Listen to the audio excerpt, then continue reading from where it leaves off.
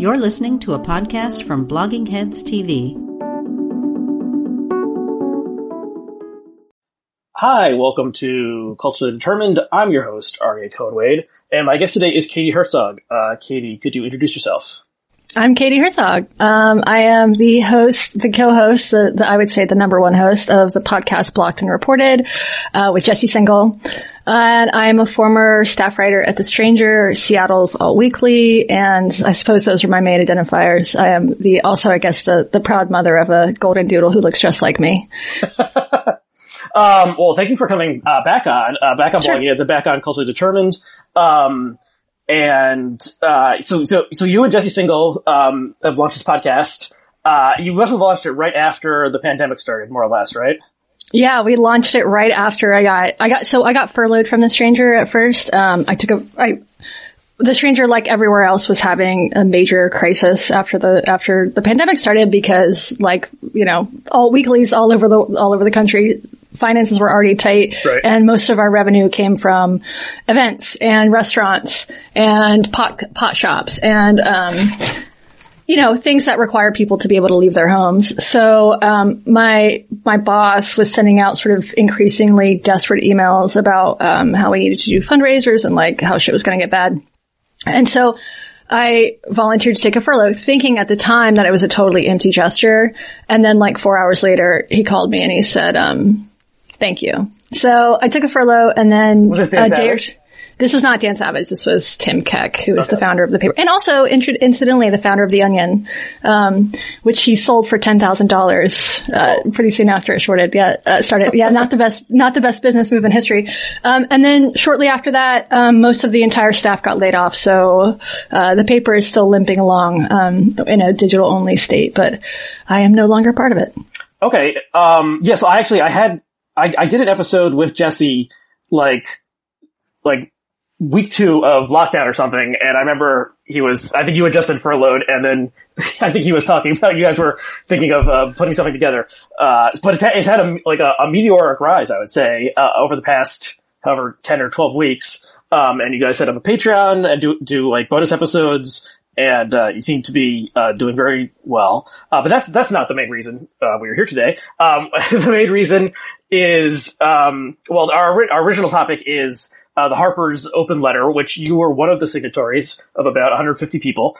But 2 of the other signatories of that letter, just today, we are recording this on Tuesday, announced that they are leaving their positions. Actually, I don't think that, I think only one of them was a signatory. Oh, Sullivan wasn't a...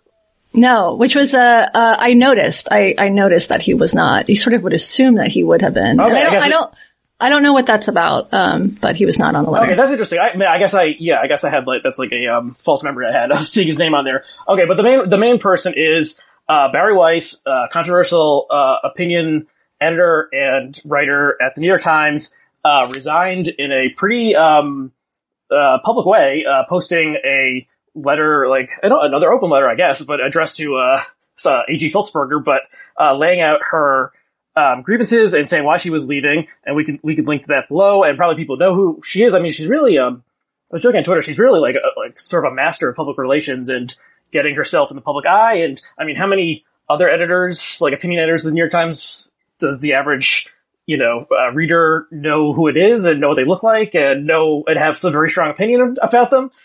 So she's kind of done it once again. And, so what did you think when you heard that?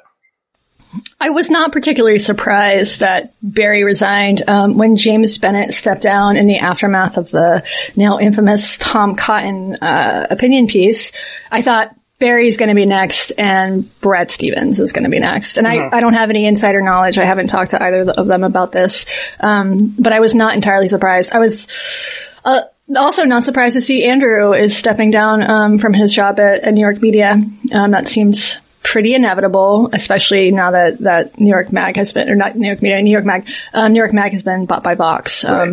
It seems like probably a cultural clash there that was not going to last. Mm-hmm. So there was a media speculation, on Twitter where people love speculating with no evidence that, 2 prominent people leave their posts on the same day. They're going to some new place. Right. And I have no evidence of that. They haven't announced that. Seems possible. Who knows? But, in this world with Patreon, you can really just like hang your own shingle and do your own thing.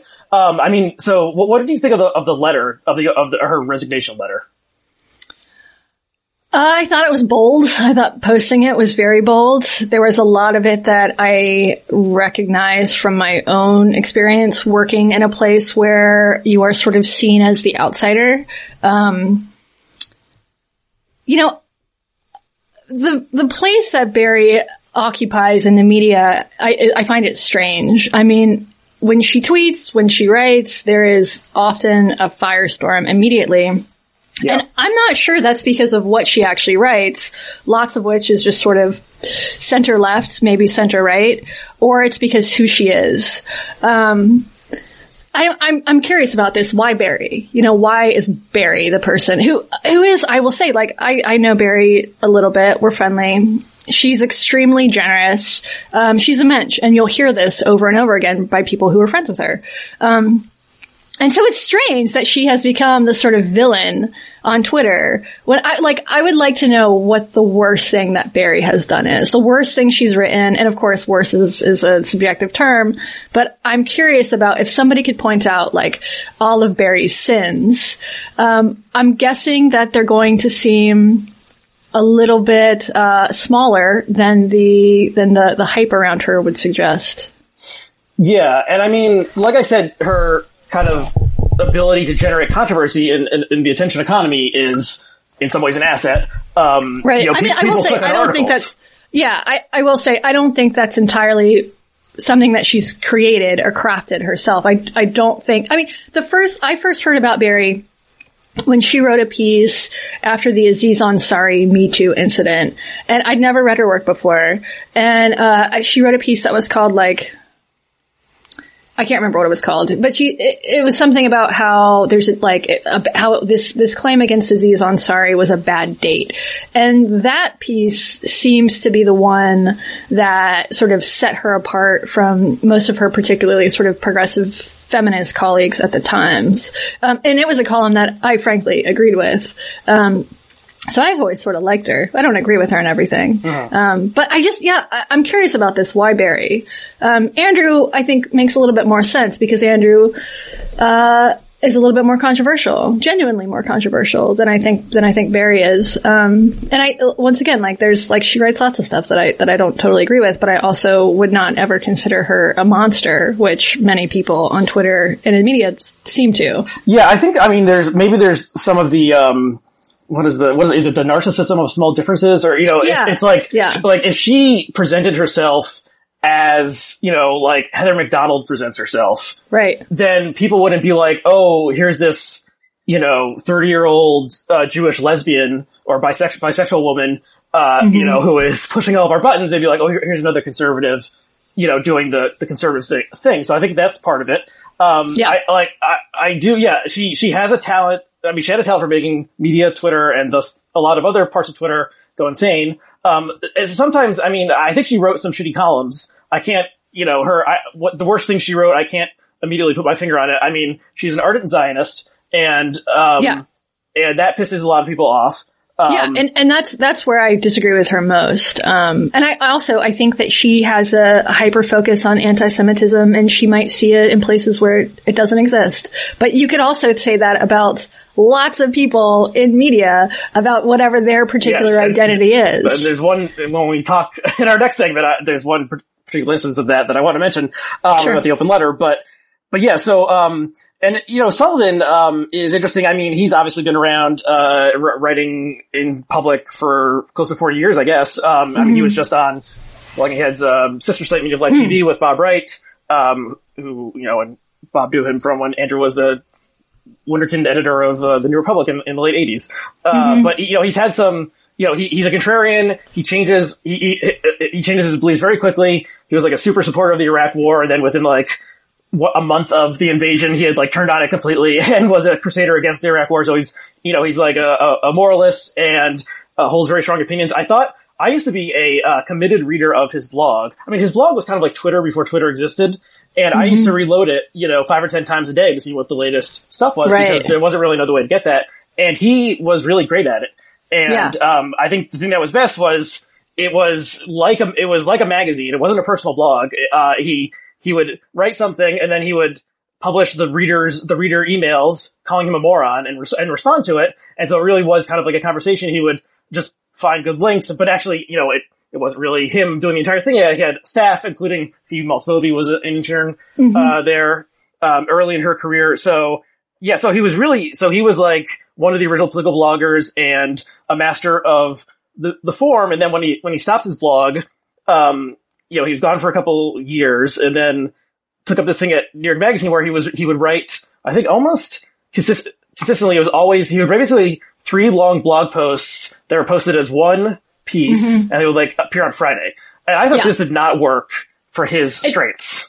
It's a weird model, the like 3-in-1 thing, just from like a usability perspective, the 3-in-1, I like just have 3 different columns. Yeah, it's not optimized for social. And I'm sure he must have fought for it because I'm sure there were people in New York Magazine saying, if we make this 3 things, then we'll get 3 times as many hits. I mean, maybe he just wanted 1 deadline a week. Which, okay. I mean, as a writer, that sounds much better than 3 deadlines a week. Yeah, so it was almost like he was a master of the previous era of online media, the blog era, and then was overtaken by this new, more hellish era, which is like the social media Twitter era.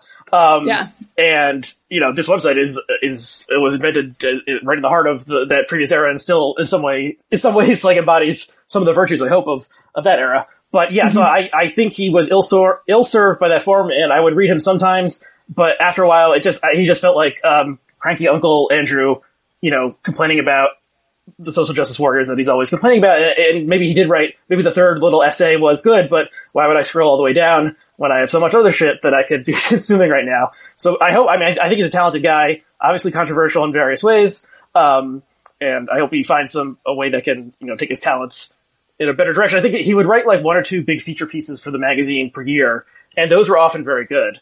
And so he's a great writer. So maybe his talent lies in, like both in the micro and like the macro or something, but he's not as good at the in between or something. His talent is definitely not on social media. Yes. Okay, so, well, Andrew and Barry, we wish them well. If they want to come on, Culture Determined, invitation is extended. I actually read Barry's book, which I think is called How to Fight Anti-Semitism, that her publicist sent to me anticipating that she would come on, and then it kind of never happened because she seemed too busy, or maybe they figured out that it wouldn't be like a super friendly interview, or something, but Barry, the invitation is still open.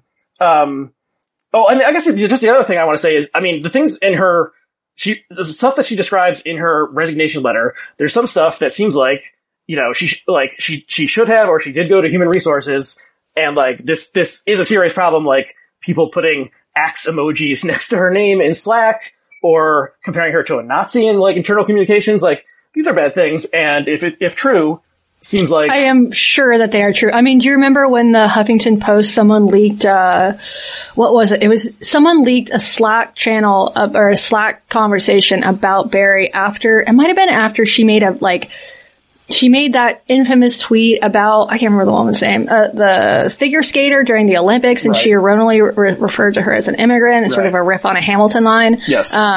So just reading that, and that was several years ago, I imagine shit has gotten way worse for Barry. And just like, I don't know, it is like having talked to people like Barry and Andrew about and people all over the media landscape, some of whom are quite famous, but sort of aren't out as problematic, I would say, about what's going on in their workplaces. It is not at all hard for me to imagine that people are extremely nasty to Barry on Slack. It's like, they're nasty to her on Twitter. They're gonna be nastier to her on Slack. Mm-hmm. Yeah, so I mean, it sounds fucked up what was happening to her in the sort of employee sense. But then there's also this irony that it's kind of like she's the victim of bullying, and, the whole like, I don't know if she is a, safe space, precious snowflake type of person, like critiquing that kind of stuff. But it is like, you know, she needed to face up in New York Times or something and didn't get it. And so like, it seems like she was, you know, bullied in some way if people are ganging up on her in an internal channel. I want to say something about this. I think there's a big difference between, let's say, the sort of safetyism that people like Jonathan Haidt talk about on campuses, where people they want to be shielded from ideas that might be challenging, and direct harassment of you as a person. I think there's a really big difference from that. I think there's a difference between ideas, between uncomfortable political speech and somebody calling you a Nazi, a colleague calling you a Nazi. That to me crosses the line into bullying. And so I can see why some people might call that hypocrisy, but I just think there's a real difference between someone who is doesn't want to read Huck Finn because it uses the N-word, and somebody who is opposed to being called a Nazi by their colleagues in publicly available or searchable channels, internal ones or external. Yeah. And so it seems like she, you know, there's like some sort of possible lawsuit that could be lodged, although I doubt that would actually happen.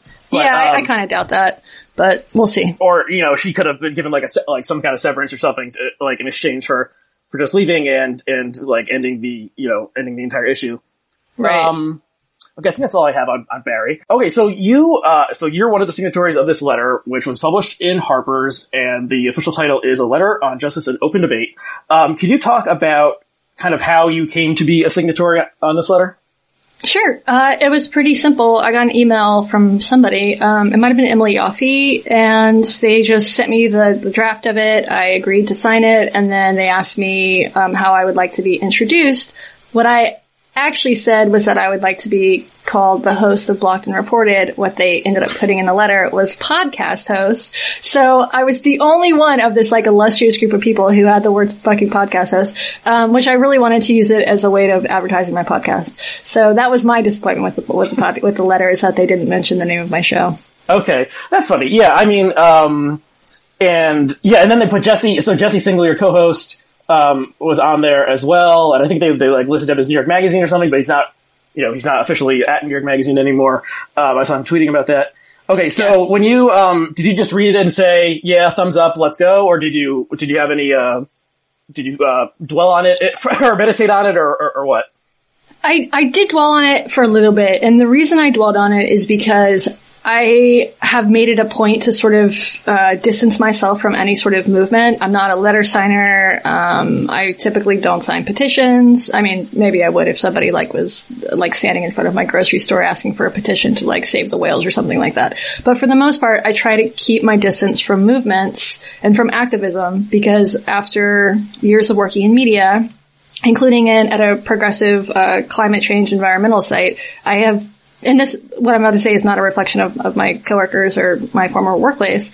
But I find that activism, the active engaging in activism of making your own identity or making activism tantamount or paramount to your own identity, makes it really hard to evaluate whatever you're fighting for, whatever the cause is, on its merits.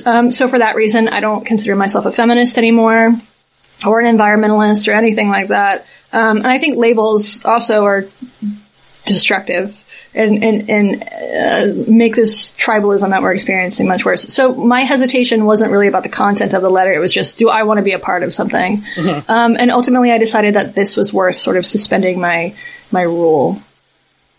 Okay. So probably most people have heard of it at this point. We'll include the link to it. So it was almost like, it somehow seemed almost more important, the people who signed it in the reaction than the actual content of the letter. So a number of luminaries signed it, including Katie Herzog, Jesse Singal. Yes, those two. So the Feminine Chaos host on Blogging Heads, Kat Rosenfield, Phoebe Ball-Spivey both signed it.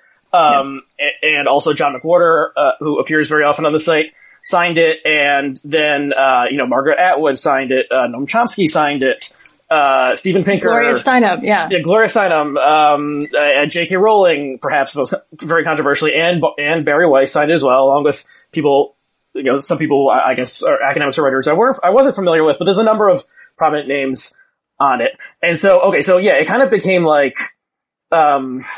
I don't know. I mean, this is really sort of maybe people were just tired of the whole Black Lives Matter thing and talking about it, and this gave us something else to talk about, and that's why it blew up so big, and that's kind of a weird, cynical thing to say, but it makes sense to me. Well, it's also a media story, the media, I think a lot of us are at heart sort of narcissist. And so this really played into this sort of us versus them. I think some of the criticism was from people who were pissed they hadn't been invited on to sign the letter. I do think that was a part of it. And also, as you mentioned, there were these controversial figures. The fact that J.K. Rowling is the most controversial signing of the letter is hilarious. Will never stop being funny. But I do think a lot of the coverage has focused on J.K. Rowling and to a lesser extent Jesse and to a lesser extent me, although I'm not generally mentioned in these NPR pieces about it, which is fine by me. But because Jesse and I have both written things and J.K. Rowling have both written things that other people have called transphobic, I would argue that nothing that any of us have written is actually transphobic. But this thing gets repeated. Jesse Singal is a transphobe. J.K. Rowling is a transphobe. Katie Herzog is a transphobe. It has just gotten repeated so often that people just believe it without doing their own research. So Jesse and I both, often we are called this. When you ask people, okay, please point to the most transphobic thing I've ever written. Point to the most transphobic thing Jesse's ever written. There's no response because there's no transphobia. So that, as a criticism, also, the letter was not about transphobia. It wasn't about trans people at all. So that was annoying that instead of looking at the content of the letter, people focused on a few of the signatories. I'm curious about what would have happened if the three of us hadn't been on the letter, because I think there would have been a similar outcry. They just would have focused on other people. So it could have been John McWhorter. It could have been Coleman Hughes. It could have been Thomas Chatterton Williams. The people who have been more critical of Black Lives Matter and of some facets of Black activism. Mm-hmm. So I think there was always going to be some sort of firestorm. It's just that the one that sort of took hold in the narrative was transphobia.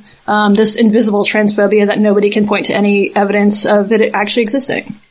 Yes. So, yeah, I wonder if, with all due respect to you and Jesse, I think it's just if Rowling's name wasn't on there, it would have been somewhat different. She's maybe half a level above you in terms of, international renown. Maybe a little bit. And for whatever reason has made this, her cause of the past, month or so. And so, yeah, so that was strange. And then there was how could this person, Noam Chomsky, the, the beloved grandfather of the socialist left, or maybe he's a communist, I don't exactly know, of the left, sign a letter with these, hated, despicable figures. I think that was all kind of silly. The people who say that, I'm like, are you familiar with Noam Chomsky's writings on free speech? This is, it's sort of ahistorical. Yeah, the whole thing is ridiculous. And plus the fact that most of us didn't know who the signatories were in the first place. Right. Which is not, they weren't trying to hide anything. It's just, it's an evolving document. I think the three people who were mentioned when I was approached were, Margaret Atwood, George Packer, and Thomas Chatterton Williams. I'm sure other people were mentioned when they approached whoever else. Mm-hmm. But you can't have a list of, with a document that's constantly evolving, you can't have a list of these are who we've approached, this is who has agreed, this is who has not. It's just, that's ridiculous. Yeah. It's interesting that, Packer, well, I guess it's not that interesting that Packer's on there. I don't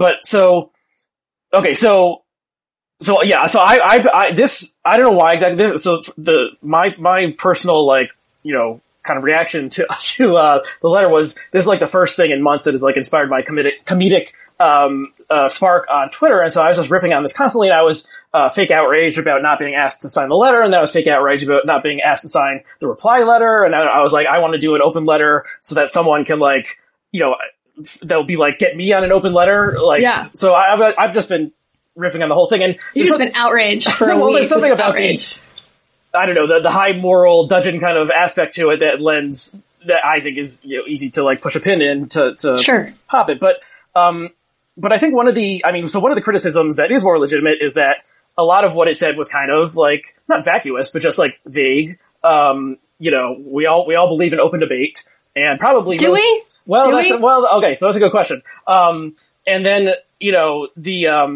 there weren't, there weren't line by line, like, instances, denunciations. It was obvious what some things were referring to. The reply letter, like, went into, like, going after Jesse, like, with specifics or supposed specifics.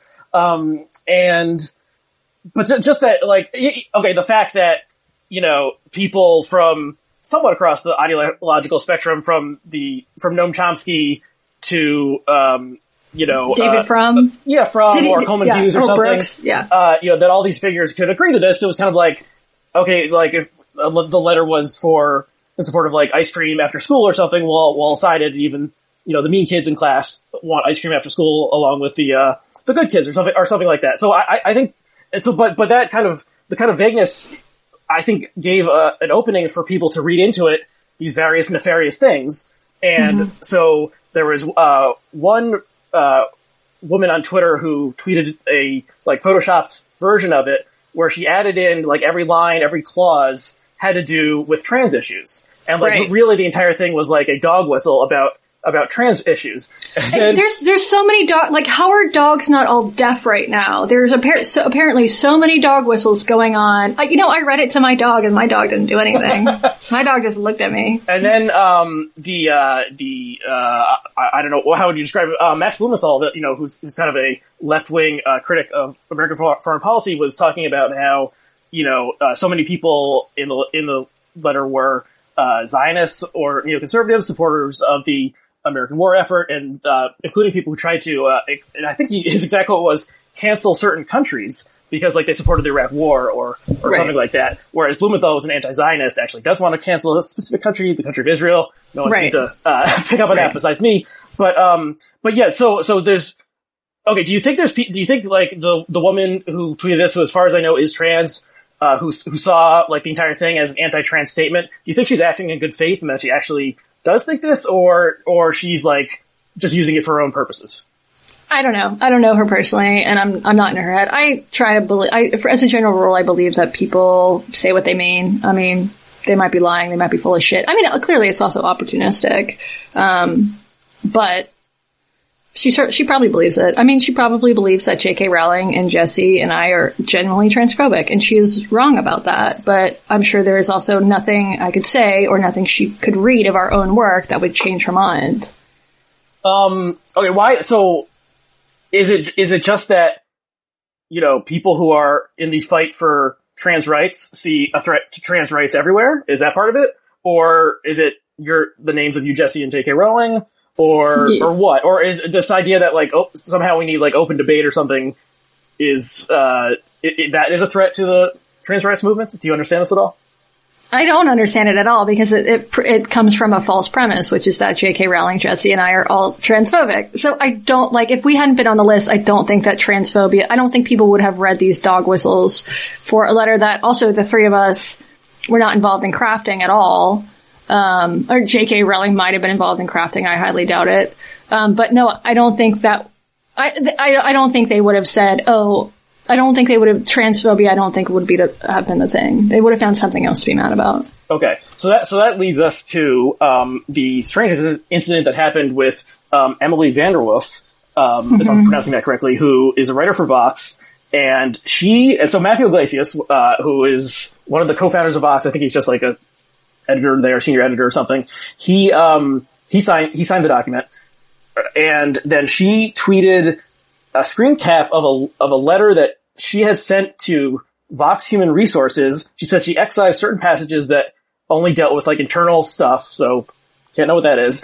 And it basically, she was saying that this made her feel unsafe. Did she use the word unsafe, or? She said it made her feel less safe. She started out the letter saying, like, Matt has never been anything but kind to me, and he has promoted my work. And yet, she was made to feel less safe. So she didn't say unsafe. Okay. Less safe. Less safe. So that's interesting. Okay. So, and this woman is trans. And so this was very strange to me, that anyone would do this. What did you make of it? Oh, I thought it was insane. I thought that also, like, she got so much heat for this that it was also ill-advised. But to respond to a signature, a colleague's signature on what was a pretty milquetoast defense of free speech I thought it was well written, but this was not some, I don't know, some like fiery polemic. By complaining to the manager is, to me, just illustrated the point of the letter, as did, so, there's a follow-up letter, with, I don't know how many people signed it, but this other letter was written in response to the letter. And, I only heard of like 5 people on the letter, but like almost 24 of them were anonymous, because apparently they feared retribution of their workplace, which to me is also hilarious and also indicative of the fact that there is clearly a problem with the culture of speech if you think that signing a letter for this is going to get you in trouble, which I honestly, I find it extremely hard to believe that anyone at the New York Times or NBC or anywhere would have gotten trouble at work for signing the second open letter. I didn't read the entirety of the second open letter because I thought long. It was so vapid, and stupid. Maybe not vapid is the wrong word. I thought it was stupid. And as I tweeted, there was a stylistic error in the first sentence that often annoys me. And the lies started in the second paragraph, which Leighton Woodhouse pointed out on Twitter. I don't have the letter pulled up right now, but literally there's an introductory paragraph and the second paragraph just starts lying and then it just continues to lie throughout. Okay, and so one paragraph is devoted to Jesse Singal, one to J.B. Rowling. But before we get to the second letter, still on the first letter. Has there been a third letter yet? I feel like there must have been. I'm crafting it now. It's just a blank sheet of paper. It's just a dog whistle. That's it. It's one of those things where you trick someone into signing it and then you take the sheet away and it's actually they've signed away their life rights or something. But my basic reaction to, obviously there's something that's going on in the culture, that is bad, that involves speech, social media, online, and controversial subjects. Right. But is the problem lack of open debate? I mean, basically what I thought is the problem, that speech is being constricted, or is the problem that there's too much speech? Too many people have the ability to speak and the ability to weigh in a way that they didn't 30 years ago. And this is, not, so we think usually everyone should have a vote. Obviously everyone should have their voice. Everyone has the right to their own opinion. But a lot of these opinions suck. And, there's no reason that they should be shared. It doesn't do anything good for the world. It just, either, is bad for the world or, makes them feel good because they express something. So there's all sorts of crazy stuff on the internet. The QAnon, the conspiracy theory that is constantly roiling and hasn't been justified in a single facet, but people believe it every time. Fake news, whether it came from Moldova or something, or just bored teenagers, sending people gifs of their face being put into a oven with a Nazi soldier outside. So there's all sorts of bad kinds of speech that have been enabled by the internet, and in some ways. So the internet has enabled some good things. We're talking to each other over the internet from opposite sides of the country, but also a number of bad things. And one bad thing is just tons of random people out there can annoy other people online with basically no consequences, and then go about their day. So, online pylons, maybe there's a couple people who are in the media elite who participate or set it off, but it's usually just normal people who are joining in to yell at someone or saying die or I'm going to rape you or I want to stab you in the face.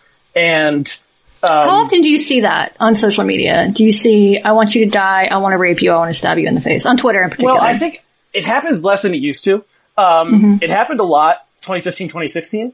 I had some kind of run-ins, not exactly, but mixed it up with some alt-right people during that era. And so that's where I first saw the, get into the oven Jew kind of thing. Yeah. And, interestingly, Twitter is such a poorly run website, but, when I go look back to find an old tweet that had a word in it or something, and then I find these ones where I was talking to someone who was an alt-right type person, they're all gone. So their accounts have been suspended, or that official suspended thing, or just it isn't there anymore. So they did do something where they took all these anti-Semitic, pro-Trump alt-right trolls, either they just left or they banned them. And so Twitter is somewhat better than that. But then so most people are not really saying I want to stab you in the face, but maybe they'll just be this is a bad look, or they'll add on the do better. Somewhat like their employer's or something if they're like in the media or something, or maybe even if not, or they'll just start like investigating, trying to figure out like who this person is in this video, that kind of stuff.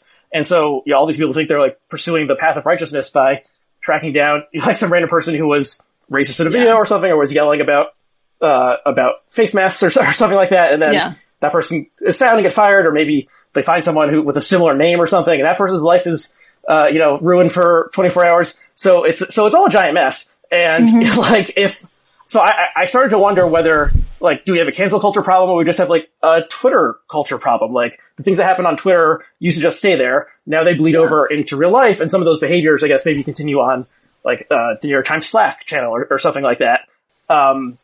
But is it has there been a change in consciousness, or is it just that the technology has enabled people to behave in certain ways that is, bad for society as a whole? So what do you think of that? Yeah.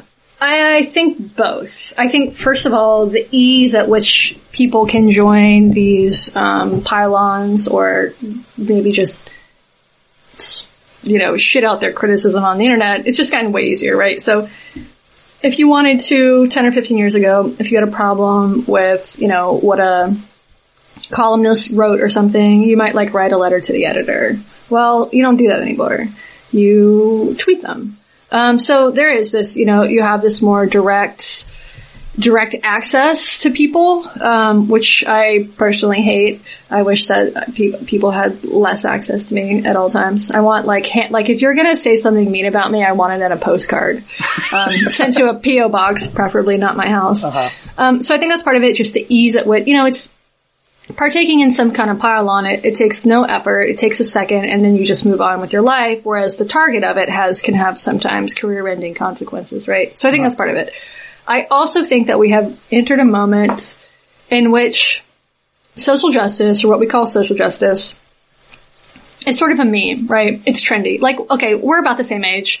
You're from the Northeast, I'm from the Southeast, but when I was in high school, the dominant culture was conservative. The sort of gatekeepers were just a lot more conservative, especially post 9/11. The zeitgeist was much more patriotic. It was much more, it was more conservative. And that has really changed. And so the same people now, I think about this a lot. I think if you go to most high schools in America right now, the cool kids are probably less likely to be the dumb jocks who are not politically active, or who are voted for Donald Trump or would vote for Donald Trump or whatever. And they're more likely to be, people who post memes about social justice. So I think that that's also a part of it, is that social justice is incredibly trendy. And maybe that's a good thing, right? Because it's better to social justice. I mean, it depends on what that word actually means, but we want, I'm a progressive. I want more progress. I want things to be more just, maybe less social, but more just.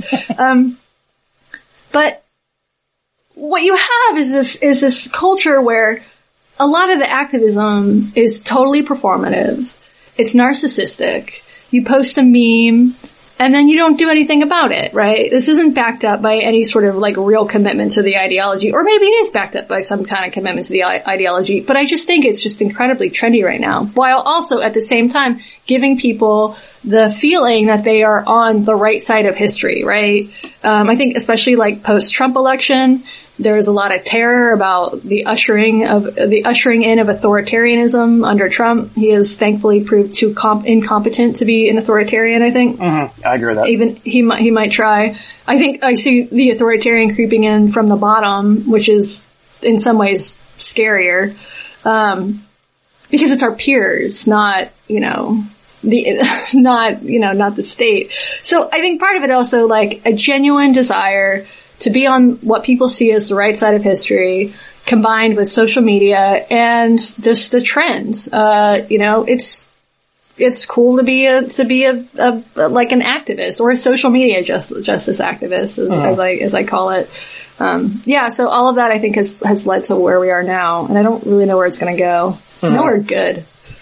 So what you described about the high schools is actually kind of one of the plot points in the 21 Jump Street remake. Did you see that? I haven't, no. You should check it out because it's basically like, okay, you had Jonah Hill and, oh god, what's the guy's name? The guy who was in Magic Mike. The dancer. What's his name? Channing Tatum. Who's this like, who looks like this big jock guy. And so they go undercover as high school students. They're police officers. They go undercover as high school students, and they're thinking that the Jonah Hill character, this when he was still more chubby, he's gonna be the nerd, and Channing Tatum will be like the jock. And then it turns out that, they like fake a fight, to sort of like, insinuate themselves into, with the other students, and the kids all like start going after Channing Tatum, being like, "Hey man, bullying's not cool." I think there's even a line where the Channing Tatum character says like, like bullying isn't cool anymore. I can't believe it. So, I mean, but bullying is cool. It's just bullying different people. A different kind of bullying. Okay, so okay, so where should we go with this? So I think like so there was this, so massive reaction and then a counter reaction. And as you said, the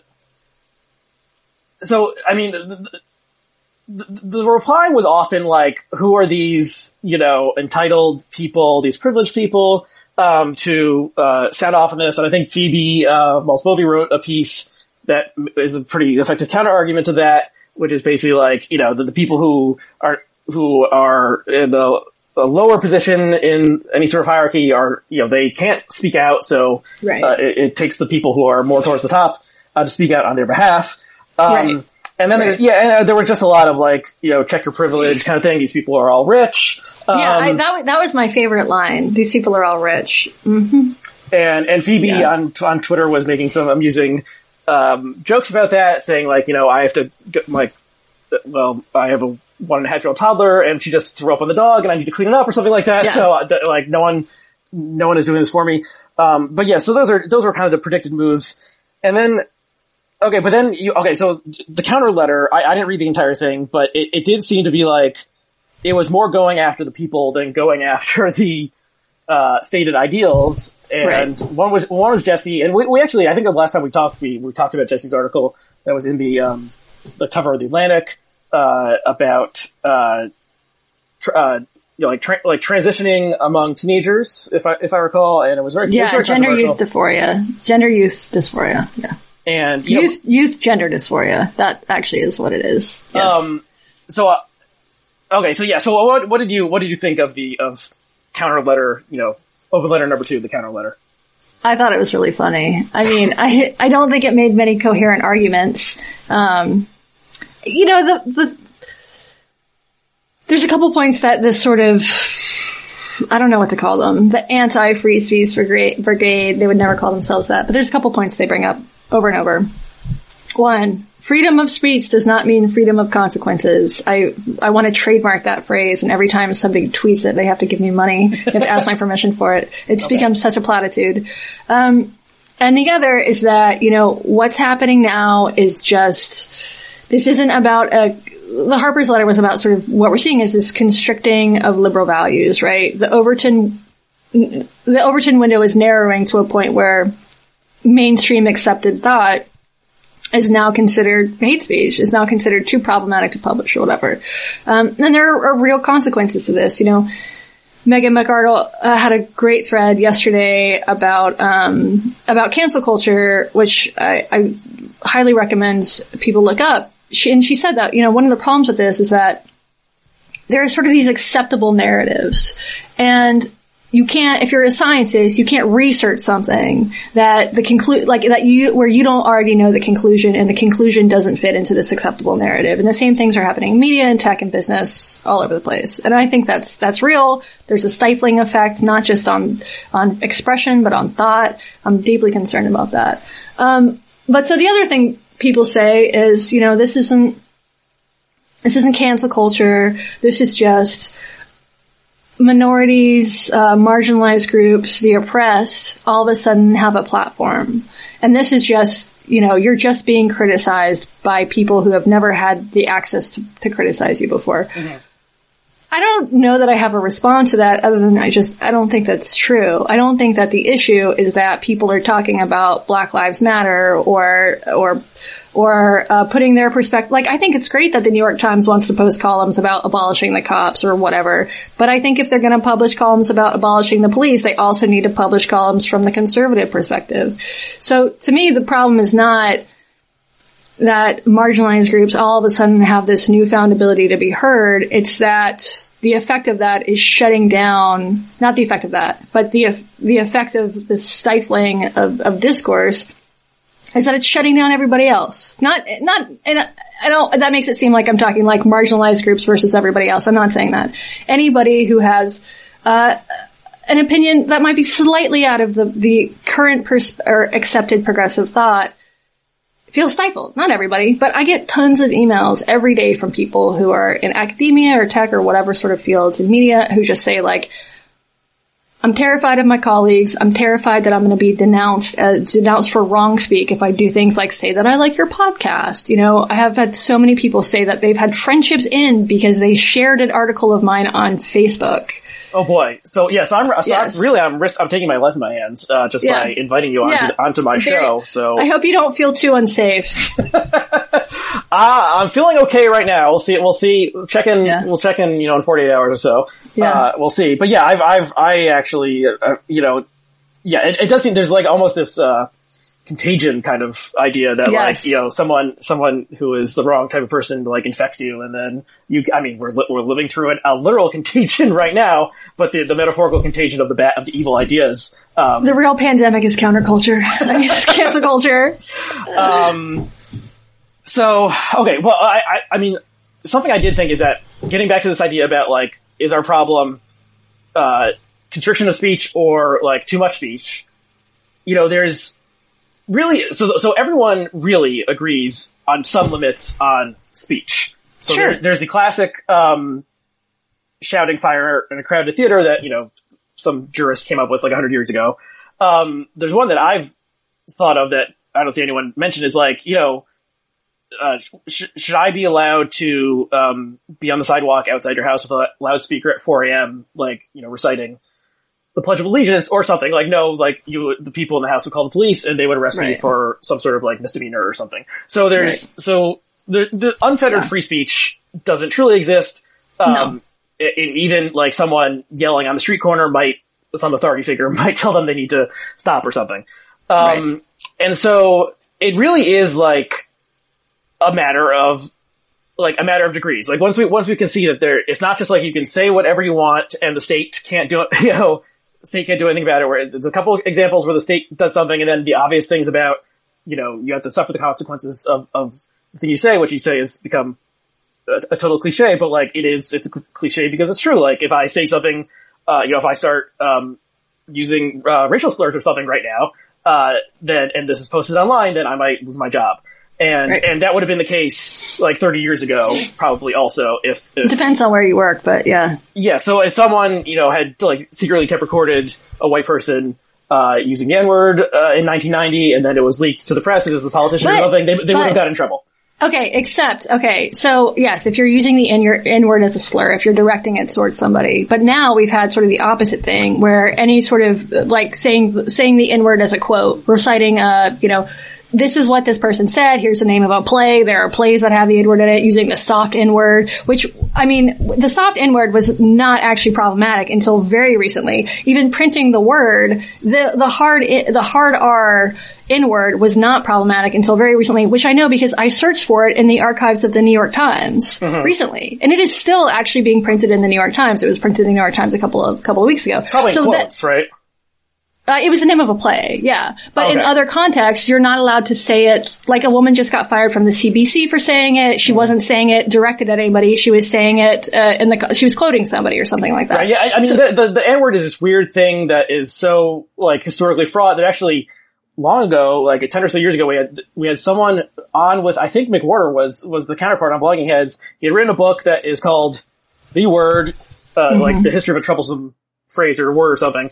And so like I was the one, typing this into WordPress or whatever. So I was typing it out, not something I usually do, but also like, the generally the New York Times doesn't print the word fuck. There was this play called the Motherfucker in the Hat or something, or the Motherfucker with the Hat. That was, I think Chris Rock was in it. It was about 8 or so years ago, and they would just print it as like dash dash dash with a hat, in the reviews over and over again. So there's this different levels of decorum in different things, whereas, basically on a podcast saying motherfucker, no one here's at this point in 2020. We have worse things, but yeah, the N word is held off in this weird different space, and I'm totally fine with that. I saw an article recently that it was about a nurse who got fired from her job at the University of Louisiana for using racial slurs online, and they obscured the word monkey.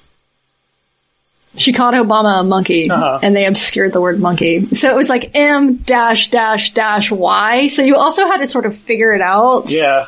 I don't know what I would have. I don't think I would have jumped a monkey in that case. Yeah. But yeah, I mean the words Carlin's 7W words, whatever you can say. Like some of these, like one of them was tits. Like people say tits all the time now. So these things changed, and mores evolve, and so now there's like the F slur, which you see people both like joking about online and maybe being serious about online. And I mean, someone, what's his name? Ben Howie, I think it's Ben Howe, just got fired today from the Lincoln Project for, he like called people a twat on social media, and he was fired for that.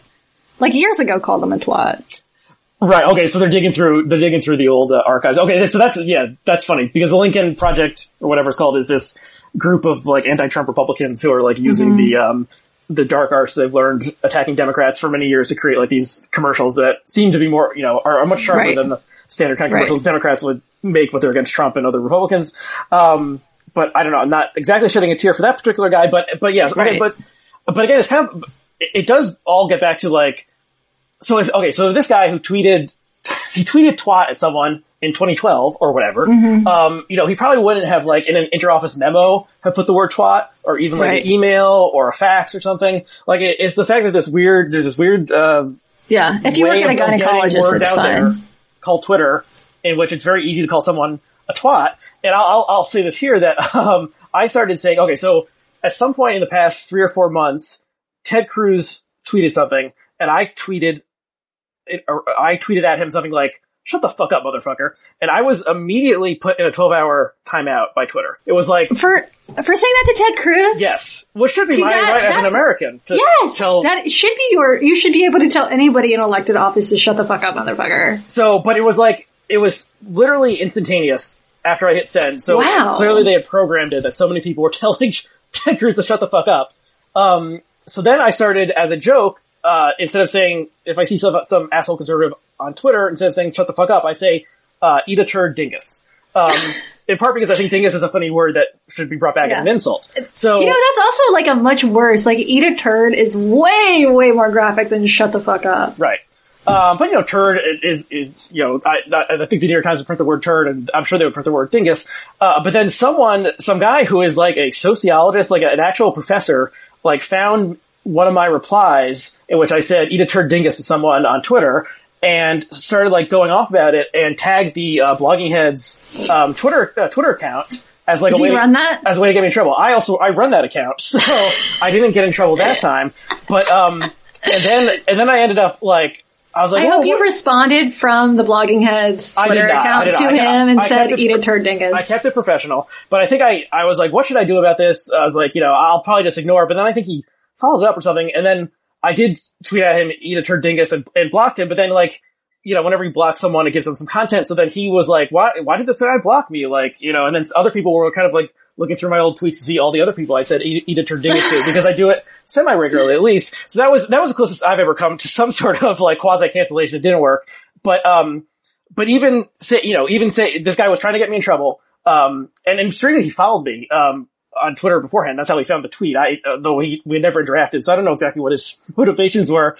And then, so I'm fine. I survived the eat a turd dingus cancellation attempt, and I continue to say eat a turd dingus, which I think is a good thing to say that won't get you in trouble on Twitter, but still maybe indicates go fuck yourself to someone. Right. So this that kind of thing. Just like the language you use. The guy said twat, which is like somewhere between, I don't even know, a dirty word and a curse kind of, but like probably if you said it in middle school, maybe you'll get 1 day of detention or something. But like, yeah, usually adults are not saying twat to each other, like unless they're cutting each other off in traffic or something. And it is weird that this guy is an adult. And it's just like this platform encourages juvenile behavior is part of the problem. You know, I wasn't calling people dingus, before I was on Twitter, I don't think. So I don't know where I'm going with this, but it is, I think I continue to think like a lot of the problem just is a strange website that was meant to send like text messages to other people. You know, without incurring data charges or whatever, or texting charges, and then somehow took over media and politics, and you know, the president uses it multiple times a day. So that's strange. Right. Do you think if social media? I actually asked a similar question in an episode that'll probably air after this that I taped with Lee Stein, who you did an online event with recently. But do you think if like, you know, God snapped his or her fingers and social media disappeared, all of it, like the internet infrastructure was still there, but Facebook, Twitter, Instagram was all gone, what would happen to all these problems? Would they just reform in some other way, or would it be better? That's a really good question. I think that these problems would probably go away, but other problems would arise. You know, there are things that are good about social media. It's been good for Black Lives Matter, for the growth of movements. It's been good for the growth of my career personally. But I think that cancel culture, I think that, or what we call cancel culture right now, and this is not a new phenomenon. What's new about it is social media and the ease at which, and the consequences, the ease at which you can ruin someone's career with a click. If people can do that, I think that would go away. If they didn't have anywhere to share their videos of the racist incident or the, you know, the 15-year-old tweet that a 12-year-old made, I think it would go away. But there would be some downsides to that too. On the whole, I think probably the world would be a better place. But I mean, you know, what would Donald Trump do with his time? He might focus on policy, and I don't know if that would be good or bad. He might spend more time with his family. Yeah, I mean, it is interesting. And then when you think like, what would like, there's this, you know, should Twitter ban Trump has been a running issue, for years. And then, but if they banned him, like, you know, he has, like, he could use a website, like he could post the same exact messages. He could start a vlog or a podcast. Maybe a podcast. And then, you know, depending on how the election comes out, maybe he will start a blog and a podcast or a TV show or a TV network. He's much more a media figure than a political figure, really. But, I think, like, if he, it's just strange that he, you know, if he posted, if instead of using Twitter, he had used Facebook, like, it just would have been different because the media elite spend their time on Twitter, and so they see the messages and they see the interactions and they see how popular or unpopular any relative message is. And so I guess, Trump was either canny or just lucky that this is, you know, he got into Twitter very early instead of getting into Instagram or Facebook. Or Snapchat, Right. Okay, well, let me see if I have anything else that I wanted to ask. I guess, let me just run this by you. So I tweeted a couple days ago that, like, you know, there's people who think cancel culture doesn't even exist, but the term seems not well suited to whatever reality we're experiencing, because it seems like there's kind of different parts to it. So there's the viral videos, and then people, you know, attacking someone who gets caught in a viral video. There's the workplace aspect, and then people being, you know, all the millennials are in charge of the workplace now, and everything is too woke, and you can't say anything bad or whatever. And then there's just the, you know, the online, like, censoriousness and sort of like the moralizing that Twitter encourages, like, strong, like, if you tweet something that's like a strong moral statement, it's more likely to get likes and retweets than something that's like, you know, like bland and somewhere in the middle. That's how that's what the system rewards. And, you know, so what are the things we could possibly change, and what are the parts that are just, you know, this is our world now. So everyone's going to have a video camera in their pockets. Seemingly forever going forward. So you could, anytime there's some person who's an asshole or having a bad day or whatever, someone could capture it. But sort of the, like, censoriousness and the, like, this is a bad look and that kind of stuff seems like it is more cultural, and maybe that could change with the times or something, or if there's some technological change that could shift. Do you have any thoughts on this? I do think that Twitter's not going to do this because Twitter has no incentive for this, because I think ultimately this is good for their platform. All of this is good for their platform. As bad as it is for the world, I think it's good for Twitter. But I think there's some technological fixes. Like, they could take away the ability to retweet. They could take away the ability to quote tweet. That would mean that tweets wouldn't go viral, but you would have to engage in conversation with someone directly instead of just purely dunk on them. And also, like, when you quote tweet someone, you know, it takes the conversation out of their sort of zone, out of their home court, and puts it into your home court, where all of a sudden it's like changing teams all of a sudden. All of a sudden you're in hostile territory. Mm-hmm. You know, and I do the same thing. Like, it's a lot easier to quote tweet someone, and where I know, like, my followers, my army of reply guys and gals and assorted non-binary identities, will probably agree with me. And going to someone directly and saying, like, I think you're full of shit and here's why. I mean, obviously lots of people do that. But, you know, just like as a human being, if you engage with someone directly in conversation, I think you're less likely to be an asshole. Mm-hmm. I don't think Twitter's going to do that, but they could. Yeah, I mean, Twitter put out something in the past year or so that was like, Twitter is the place for conversations or something like that. It's almost like they don't, like, does anyone at Twitter HQ actually use Twitter? Like, it is not, It's not for conversations. It's for, like, rah, my side is good, your side is bad. Yeah, dunking, you know. Yeah. Maybe they're just on a different, maybe like we're in our echo chamber in our, like, in media Twitter is one thing, and then tech Twitter is very friendly, no fighting, just conversation. I kind of get it. I mean, if you, I often am bored and I will just click on a trending topic and kind of see what, like, somewhat normal people are, how they use Twitter. And it's a lot of ridiculous shit. It's usually like, you know, someone on a Real Housewives show did something, or like, you know, an actor broke up with so on and so forth, or some sports thing happened, and people are, they're using the same sort of exaggeration of emotion and, you know, like, run me over with a car, or, you know, I'm dying 1,000 times, like, because that's within every little mini world on Twitter. It's like the same rules of exaggeration and emotion and outrageousness get you more attention. I think that's true of just online subcultures. Like, last year I wrote a story about, I think it's called My Favorite Murder, which is a podcast, a super, super popular, like, true crime podcast. And when I started working on this piece, everybody I talked to was like, this is the most positive online community. There's no drama. By the time I finished working on this piece, the women who make the show had made the mistake of putting a picture of a teepee in one of their like swag, like a shirt or whatever. And that was problematic. Just the picture of a teepee. Because cultural appropriation or what the fuck ever. So by the time I finished reporting the piece, the whole thing had dissolved, right? I mean, they still have their fandom, but like they had like Facebook groups with hundreds of thousands of followers, and they'd shut them all down because this, over the course of weeks, like, there had just been something, and you know, you can look at that with any subculture, any sort of fandom. And I think a lot of this is very reminiscent of fandom. You know, like, knitting Twitter, knitting Instagram, they have their crazy bullshit. Dramas, and oftentimes this sort of, the catalyst is some sort of social justice issue.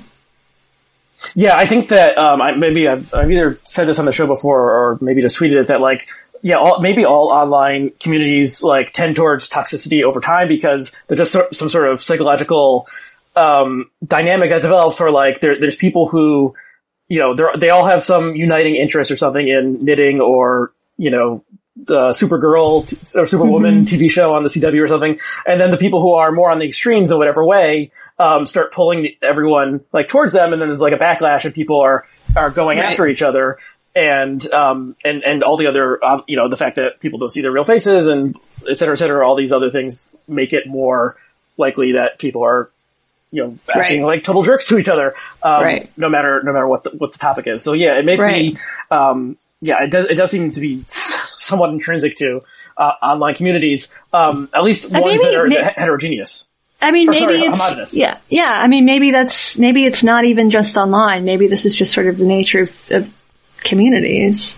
You know, specifically ones that tend to be homogenous.